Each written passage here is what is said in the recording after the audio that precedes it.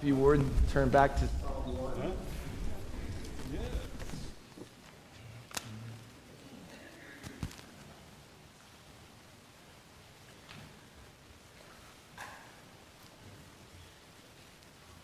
I think it's indisputable to recognize that our world has a hunger for happiness. In fact, I'd go so far as to say this morning that our culture has made happiness an unquestionable norm that everyone should experience. I saw a billboard the other day that told people where they could get happiness. The billboard said, "Happiness is to wear a size small dress," which immediately left me out. So I'm wondering, where is happiness? French mathematician and Christian Blaise Pascal said, "All look for happiness without exception."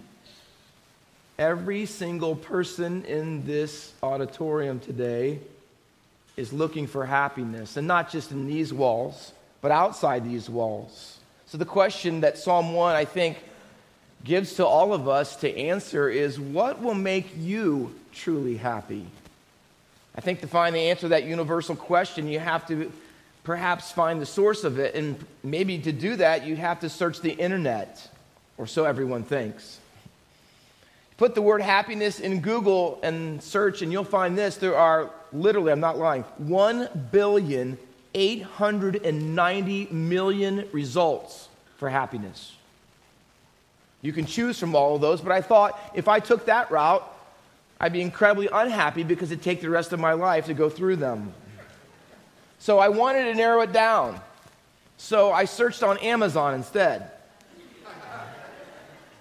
And I found that it's narrowed down quite a bit. Now it's only a little over 60,000 results that I got.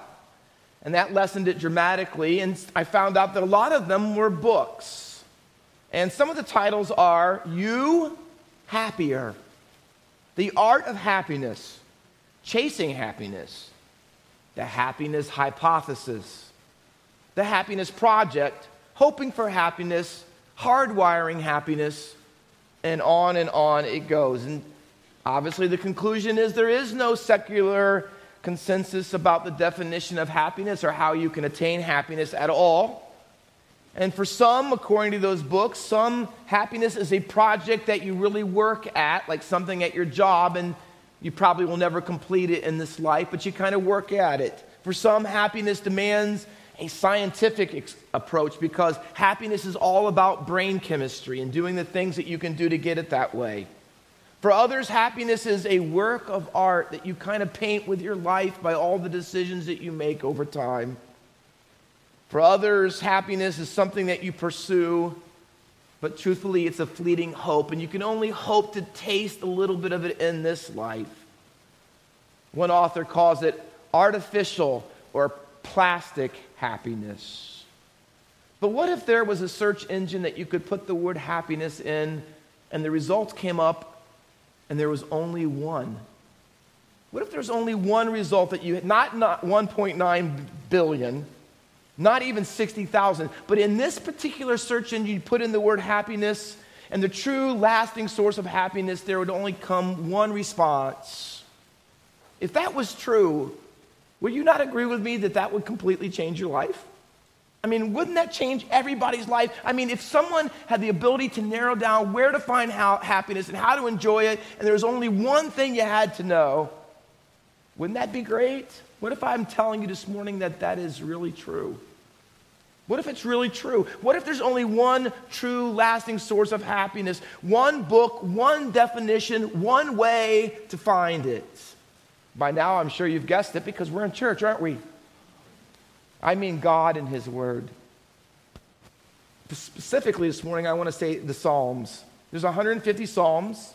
If you'll read them very closely, they have headings. There are 5 books in the Psalms. Each one ends with a doxology. And as many commentators have said, Psalm 1 and 2 are the gateway to the Psalms. That it really lays down the foundational work of what all the Psalms are doing because they are praise psalms to God. They are prayers. They are songs to worship Him. In fact, if you look at our text, Psalm 1 at the beginning, and Psalm 2, which are the two introductory psalms, Psalm 1 begins and Psalm 2 ends with the exact same Hebrew word, oh, the blessings of. That's how the song, oh, the blessings of the man. And then at the end of Psalm 2, it says, oh, the blessings of all those who take their refuge in God. See, here's the thing about happiness biblically. It is for individuals, but it's also for everyone. See, our psalm is the blessings, the happiness of a single man, an individual, a kind of person. But Psalm 2 says, you know what? It's more than just a select few people that can be happy. Everybody, listen, everybody can be truly happy, but you have to know God. You have to know God. So biblical happiness is possible, but it's narrow. See, lasting happiness, true happiness, Psalm 1 is going to tell us this morning, is only found in the Lord and in His Word. But as you read the psalm, maybe you picked up on it easily, as I did, that it's a contrast in Psalm 1. It's a contrast between two ways of life, and it's laid out for us pretty simply at the very end when it says, there's the way of the righteous and there is the way of the wicked. It's a contrast between two ways of life. Hear me. One of these ways is going to bring happiness, a happy life. But the other one, in contrast, will bring hollowness, a hollow life. And as always, what the psalmist does is he wants us to take a look at both ways and then ask ourselves this question: which way best describes my life? Not the way I wish it was, but the way that it truly is. So this morning, in the time we have remaining, we're going to unpack those two choices, those two ways, all along asking ourselves, am I living out the happy life or the hollow life? So let's look at them one at a time. The first one is in verses 1 through 3, the happy life. Blessed, it says. Blessed. The word is 26 times in the Psalms, and it means joyful, satisfaction, fulfilled. See, can I start with a principle this morning? Happiness is not primarily about what you have. It's not primarily about what you do. It's about who you are. Happiness belongs to a certain kind of person. And you're going to see it's not a rich person. It's not even a religious person. It is a righteous person. So happiness comes by not from having things, not from doing things, but from being. Not having, doing, but being a certain kind of person. And that person is a righteous person in contrast to a wicked person. So we're going to find out this. Happiness comes from righteousness. Hollowness comes from wickedness. So if we want to not be hollow and wicked and want to be happy, we have to be righteous. And what does that life look like? If I want to have God's happiness, I want to know righteousness and be righteous, what does it look like? There are two aspects of it in verses 1 through 3. The first is a negative aspect. Did you notice verse 1? He doesn't start with positives. He starts with three nots. Not three negatives. Not walking, not standing, not sitting. Not in the counsel, not in the way, not in the seat. Two groups of three, both showing progressions.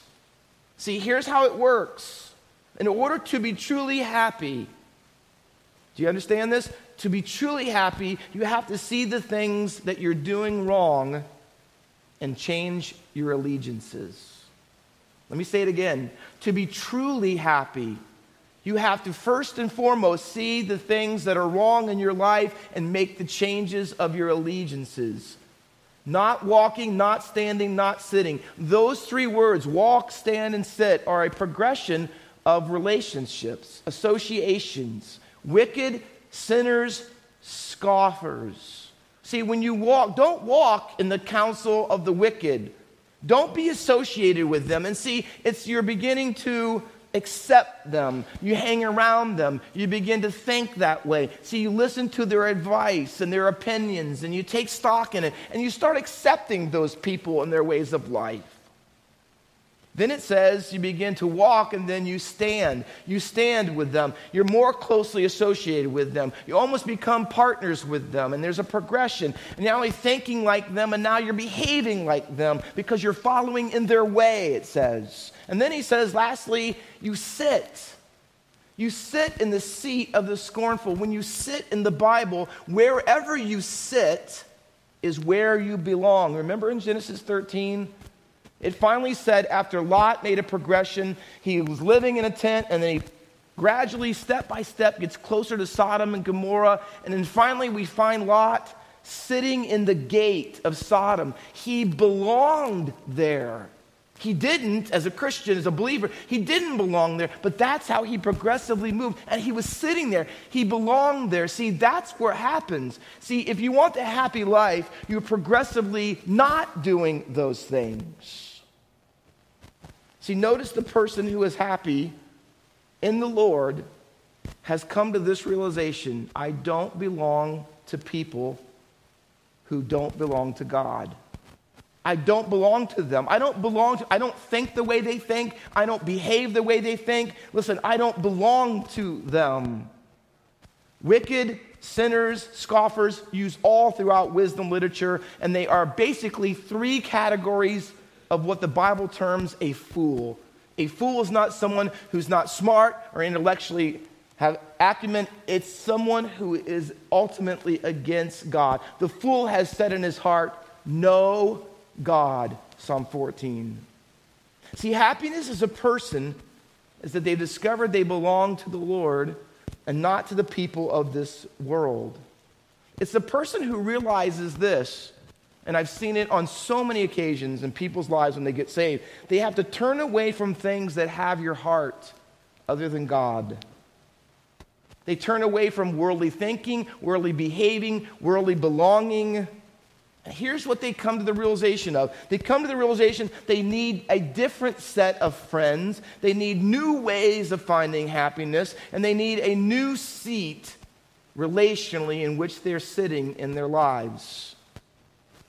See, people who can't find true and lasting happiness, the reason they can't is because they're looking for it in all the wrong places.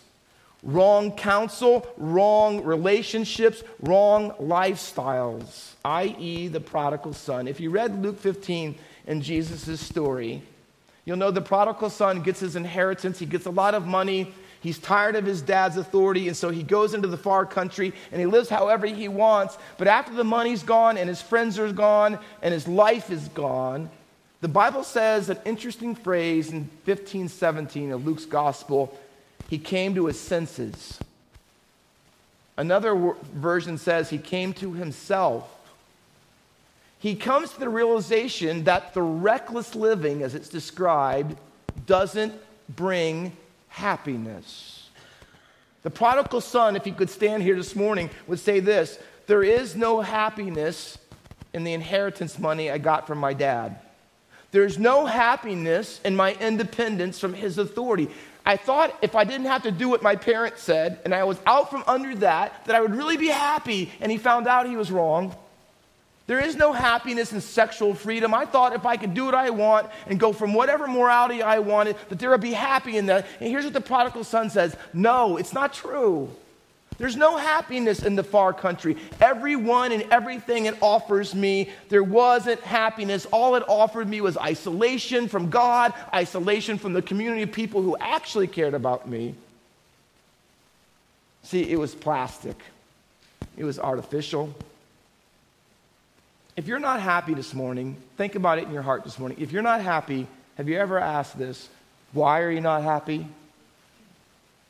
Have you ever considered that maybe you're not happy because you started looking for happiness in the wrong place to begin with?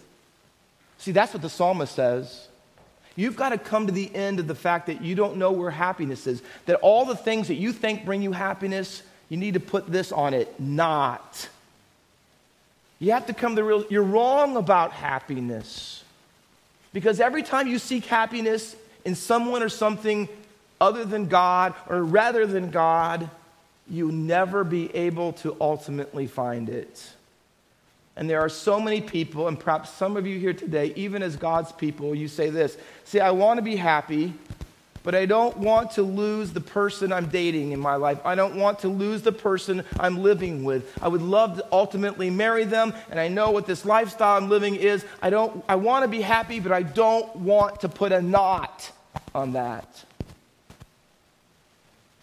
See, I want to be happy, but I don't want to change the way I think and approach my job. See, it's everything to me, and I work all the time because I get money, and I get identity from it, and I get pleasure from it. See, I don't want to, I know what God says, and I know I shouldn't do this, and I know I shouldn't cut corners and be unethical, and I know this shouldn't be the main part of my life, but it is. I don't want to change that. I want to be happy, says the teenager, the young adult, but I don't want to say no to my friends. I like hanging with them. I like some of the things we do. Yeah, I know some of the things that we look at and some of the things we do are wrong. I want to be happy, but I don't want to, here's what you're saying, I don't want to put a knot on those relationships. The prodigal put a knot on the far country and everything that had to do with it. And in order to come to that place, he had to realize that those things did not bring him happiness. You know how I know that that's the conclusion he came to? Because when you watch him walk home, you know what he says? He's rehearsing this speech to his dad. And he says, I'm not worthy to be called your son. Just make me a slave. You know what he came to the realization is? Hey, to go home, I'll be happy. And you know what going home and happiness means? I don't have to be or have or do what it meant to be a son. I don't have to have the riches. I don't have to have the position. I don't have to have or do any of those things. Here's what he came to the realization. It's not what my dad has or what my dad can give me. It's my dad. It was the Father himself that would bring him happiness. So he's willing to say no to all the other things that he enjoyed in life or had before. See, he says not to them. Why? Because he knows now where real, true, lasting happiness comes from. It was the Father. But see, that's the happy life. The happy life starts with negative. It's a negative. You can't do these three things. But the happiness doesn't just involve a denial. It involves a delight. Positive aspect of happiness. But, see the contrast in verse 2? Look at it in your text. But his delight. In other words, his delight is not, his way of finding happiness is not in those other things in verse 1. In contrast, his delight is in the law of the Lord, and he meditates on it day and night. If you look in Deuteronomy 17, and Israel's king, if he was not going to be like all the kings of the nation, find his happiness in the things that they did with power, position, all that, here's what the Bible says in Torah. In Deuteronomy 17, 14 through 20, just like this text, there were 3 knots the king couldn't do. He couldn't accumulate horses, wives, and silver and gold, because all those things would take him away from his allegiance and dependence on God. And then after the 3 knots, there was one positive. You know what the king had to do? He had to take all the 5 books of Moses, write his own personal copy with his hand, set it beside his throne, and all of his days he would meditate on that and make all of his decisions based on it. You know what God is saying? See, from the servant in the lowest house, all the way in Israel to its king, it doesn't matter who you are, you can have happiness. But you have to put knots in place, denials, and there has to be delights. It's not just happiness by subtraction, it is happiness by addition. And you have to have a delight. A delight in the Lord and meditating on it day and night. See, he didn't just read it. He didn't just read it. He delighted in it. He loved it. He was transformed by it.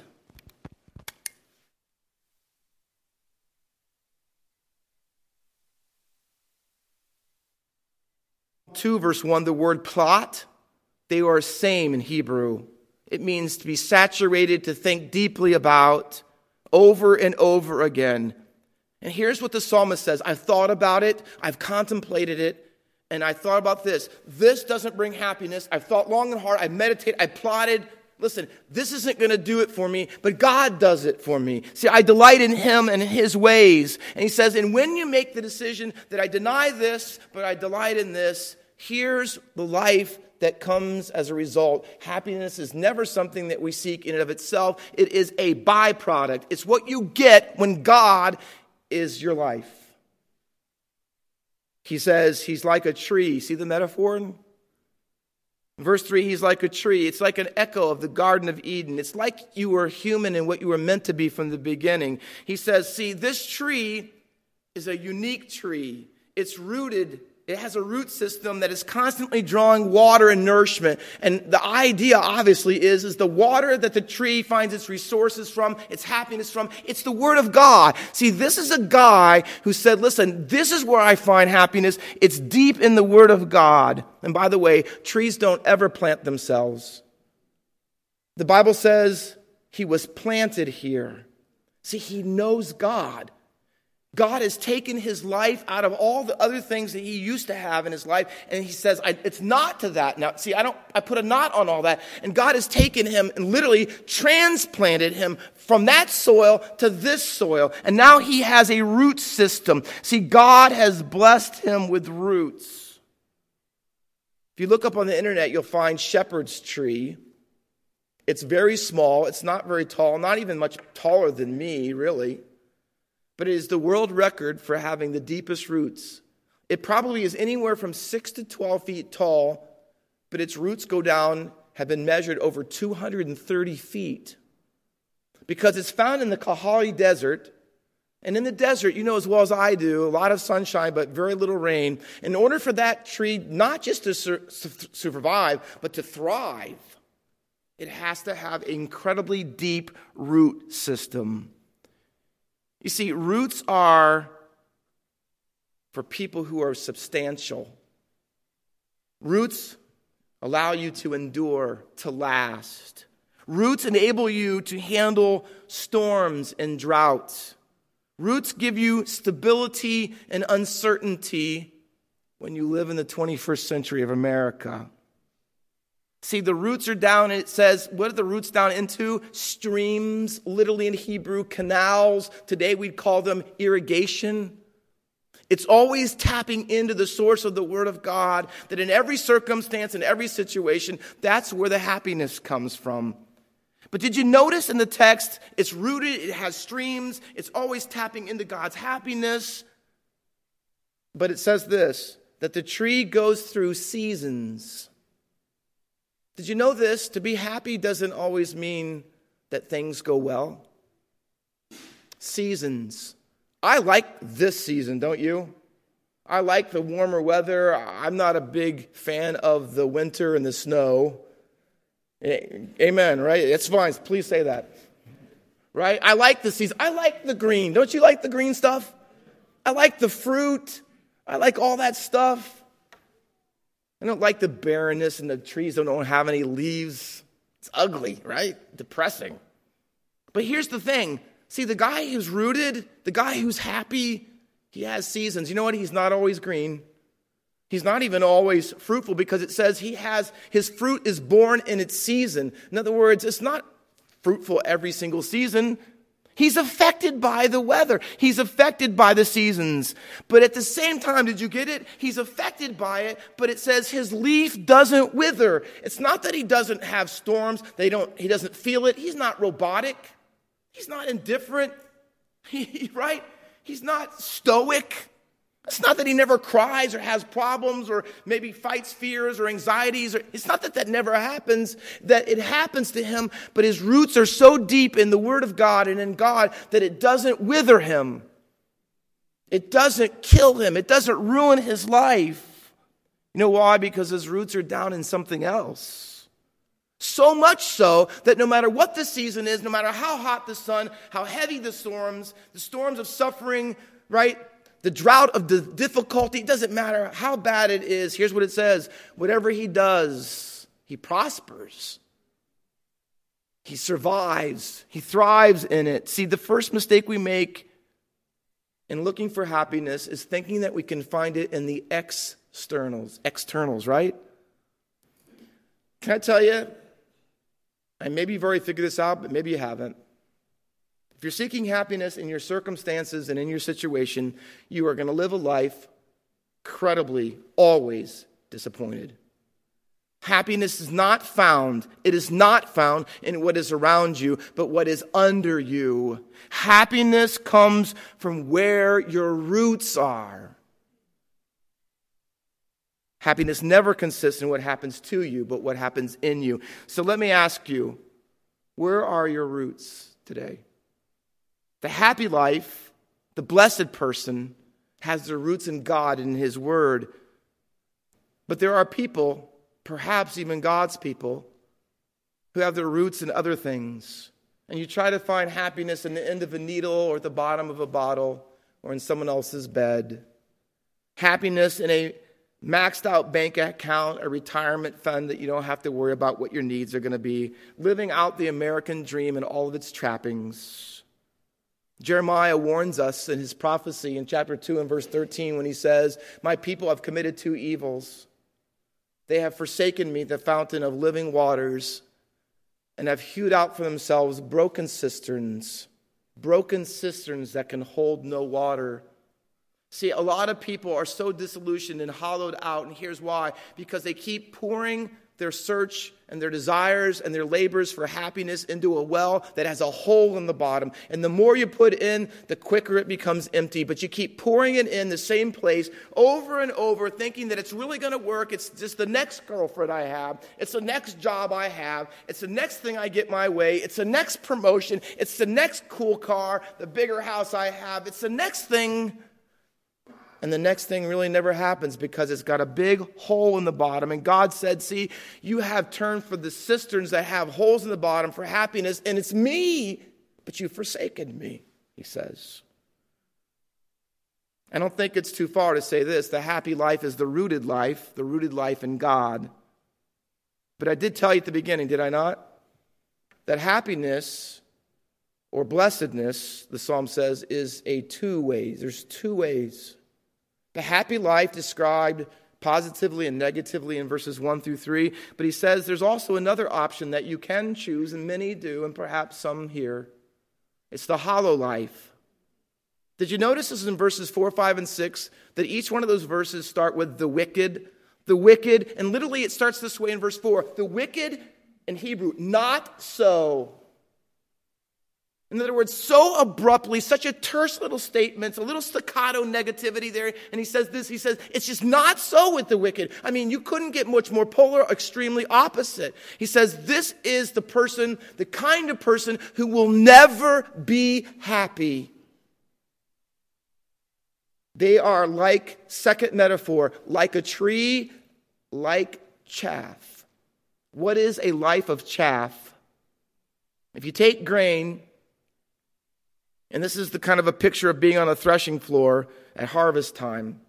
You take grain, you toss it up in the air, and you thresh it, right? Grain has an internal kernel to it. It's what's substantial about it. It makes it heavier. But when you take away the chaff, which is the little sleeve it's in, the outer husk of it, see, the husk or the outer shell of it is weightless. It really doesn't hold any weight. It has no substance. It's basically useless. And when the wind comes and you throw it up in the wind, see, it blows the worthless stuff, the chaff, away. And now the kernel, the substantial part, is left behind on the floor, that which you use. You know what the psalmist is trying to tell us with that analogy? He's saying a life of chaff is a life which is totally consists of externals only. It's a life that is a facade. It's a superficial life.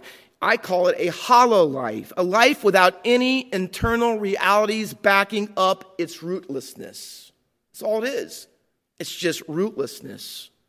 A life of chaff means that you're a person constantly being blown around by the winds. And I see it all the time. Blown around from church to church, morality to morality, marriage to marriage, today gender to gender. I've seen it. Constantly blown around by the winds of public opinion, Churches who have to, now this is popular, so let's do that. This is popular, let's do that, and let's change that. See, new trends that come around, blown around by winds emotionally, feelings. And when the storms of suffering and the drought of difficulty come, see, the chaff blows away, and here's why. It has no center anymore. It has no center. The kernel is gone. It's just a shell. See, are there any rooted convictions in your life? I mean, do you have any non-negotiables? Is there anything deep inside of you that is always there?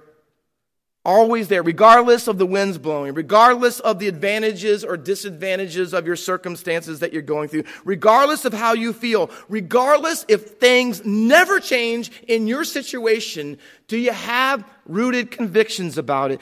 Do you have a center which is immovable that you are building your life around? Is that center God and His Word? Is there anything that you always are true to, always believe in, always hold on to, regardless of consequences or circumstances? If not, you're living a life of chaff, hollowness, emptiness. But the psalmist really wants us to know, well, what causes a life of chaff? The wicked. 3 times. The wicked, the wicked, the wicked. And you know what the Bible tells us in those verses about the wicked? Here's the main thing. In contrast to the Blessed One, hollow people have no roots. Specifically, they have no roots in God. They don't have any roots in His Word. They don't find God to be the source of their happiness. See, wicked people, scoffing people, people who are described as sinners, they too are a kind of person. They're a kind of person who is marked by this. They leave God out of their lives. But don't get me wrong. They may believe in Him. They probably own a Bible. They go to church. They can talk religious language. But practically, day in and day out, small decisions, big decisions, he's left out. Not marginalized, left out. He's left out in their thinking. He's left out in their behavior. He's left out in their priorities and their calendars and their schedules and in their belonging. See, that type of choice creates hollowness. It creates instability. You want to know what it looks like? Take a look around at our country. America is a national system that has left God out of everything. Left God out of our school system, left God out of our political system, left God out of our relational system. We are becoming a country that is hollowed out. We are a nation of chaff. And believe me, the winds are picking up and they are blowing, and soon the chaff will be blown away because our center is gone. Because God is gone. And forgive me, but you can say amen to that because it's so true. But what about your life? Is it true in your life?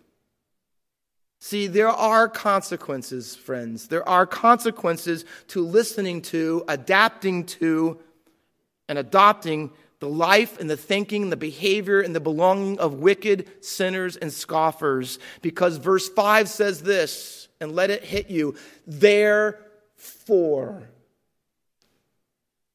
So you don't just live a life that puts God outside of the center, pushes Him out of it completely. You don't live that kind of life and then have nothing happen. Because here's what the psalmist says. You are hollowed out now. If that is true, you will be hollowed out later. You see what he says? Therefore, there is no standing. Wicked people can't stand in the judgment. They can't stand. You know why? Because when you stand with sinners, you can't stand with God.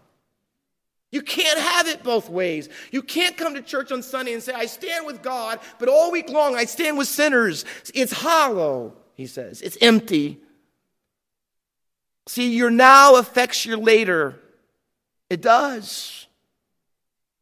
Because it's the measure and the demonstration of the kind of person that you are. Someday, the psalmist says, project yourself into the future. There's going to be a day of judgment and a day of separation. And the separation will be put into two categories and only two. Whether you're righteous or whether you're wicked. And that will be determined by, watch, what you denied and what you delighted in. What you're willing to put a knot over in your life. And the happiness that you found. Did you find it in God? Were you connected to Him? Because it has eternal ramifications. Because here's what the Bible says. Verse 6. The Lord knows the way of the righteous, but the way of the wicked shall perish. 3 times.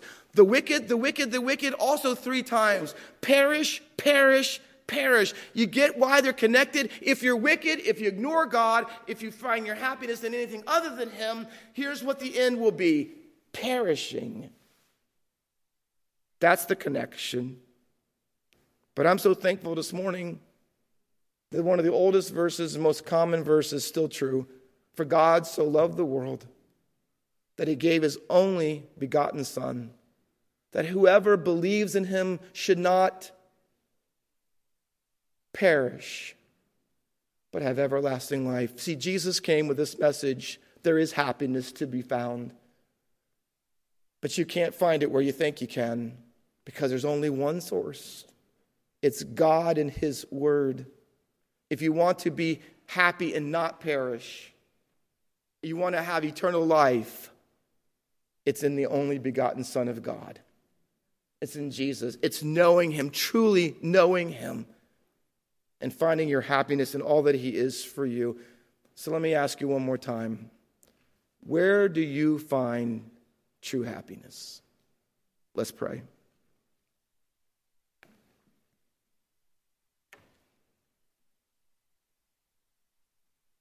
With every head bowed and every eye closed, every person in this room is going down the way, the path, the road of one of those 2 options that we talked about.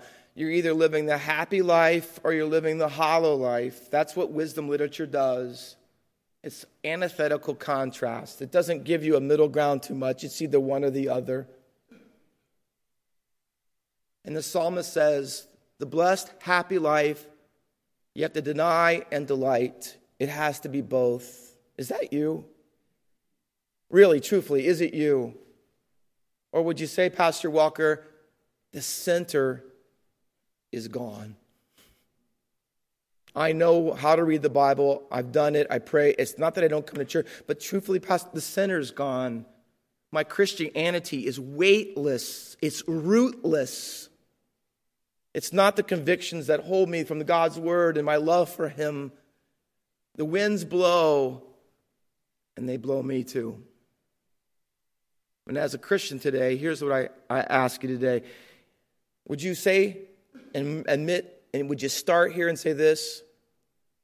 I need to realize the wrong places I'm finding happiness. I need to say not, Pastor Walker. There's a lot of nots I'm not saying, but I need to. With your heads bowed and eyes closed, say, that's my heart as a believer this morning. Please pray for me that, like the prodigal son, I would come to my senses.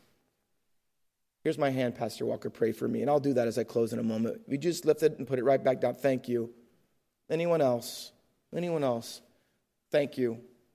Anyone else? Just see, Pastor Walker, here's my hand. Pray for me. Pray for me. I need to come to my senses and find happiness in God. Perhaps this morning you're here and you're thinking about the claims of Jesus and Christianity, and you're religious and all of that. But truthfully, the way of the wicked that leaves God out, it's truthfully what I do. I would hate to come to that realization, but the reality of it is, practically on a daily basis, it's not God and His Word that guides and directs my life. It's me. It's the world, friends. And I know where it's taking me. It's taking me to a day of judgment where I'm going to perish according to the Word of God.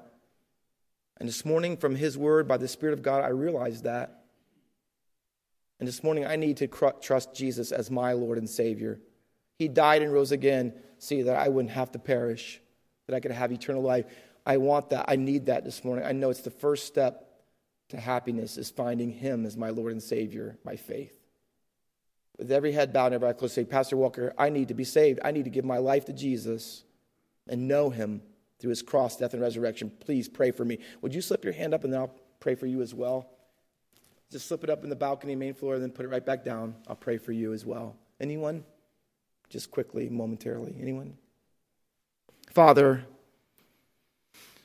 you know the hands and you know the hearts, more importantly, and you know the needs of people, whether they raise their hand or not. Fighting it, struggling, don't want to admit it, won't even raise their hand because they don't want to see it.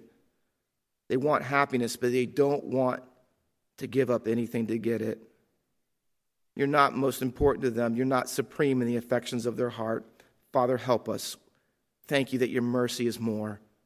Your amazing grace, your kindness, your patience, your long-suffering, as Jacob said in Genesis, is far more than we deserve. We're not worthy of the least of your mercies, but you're good and you're gracious. Thank you. For those who raise their hand as believers, may they find again their center in you. May they come to their senses. May they repent, surrender, and say no and yes to you. For any who might be here today who don't have the assurance of eternal life, that even now as I speak, they are perishing. Oh, Father, draw them by your Spirit as only you can, that they might have life in your name. For it's through that name of Jesus we ask it. Amen.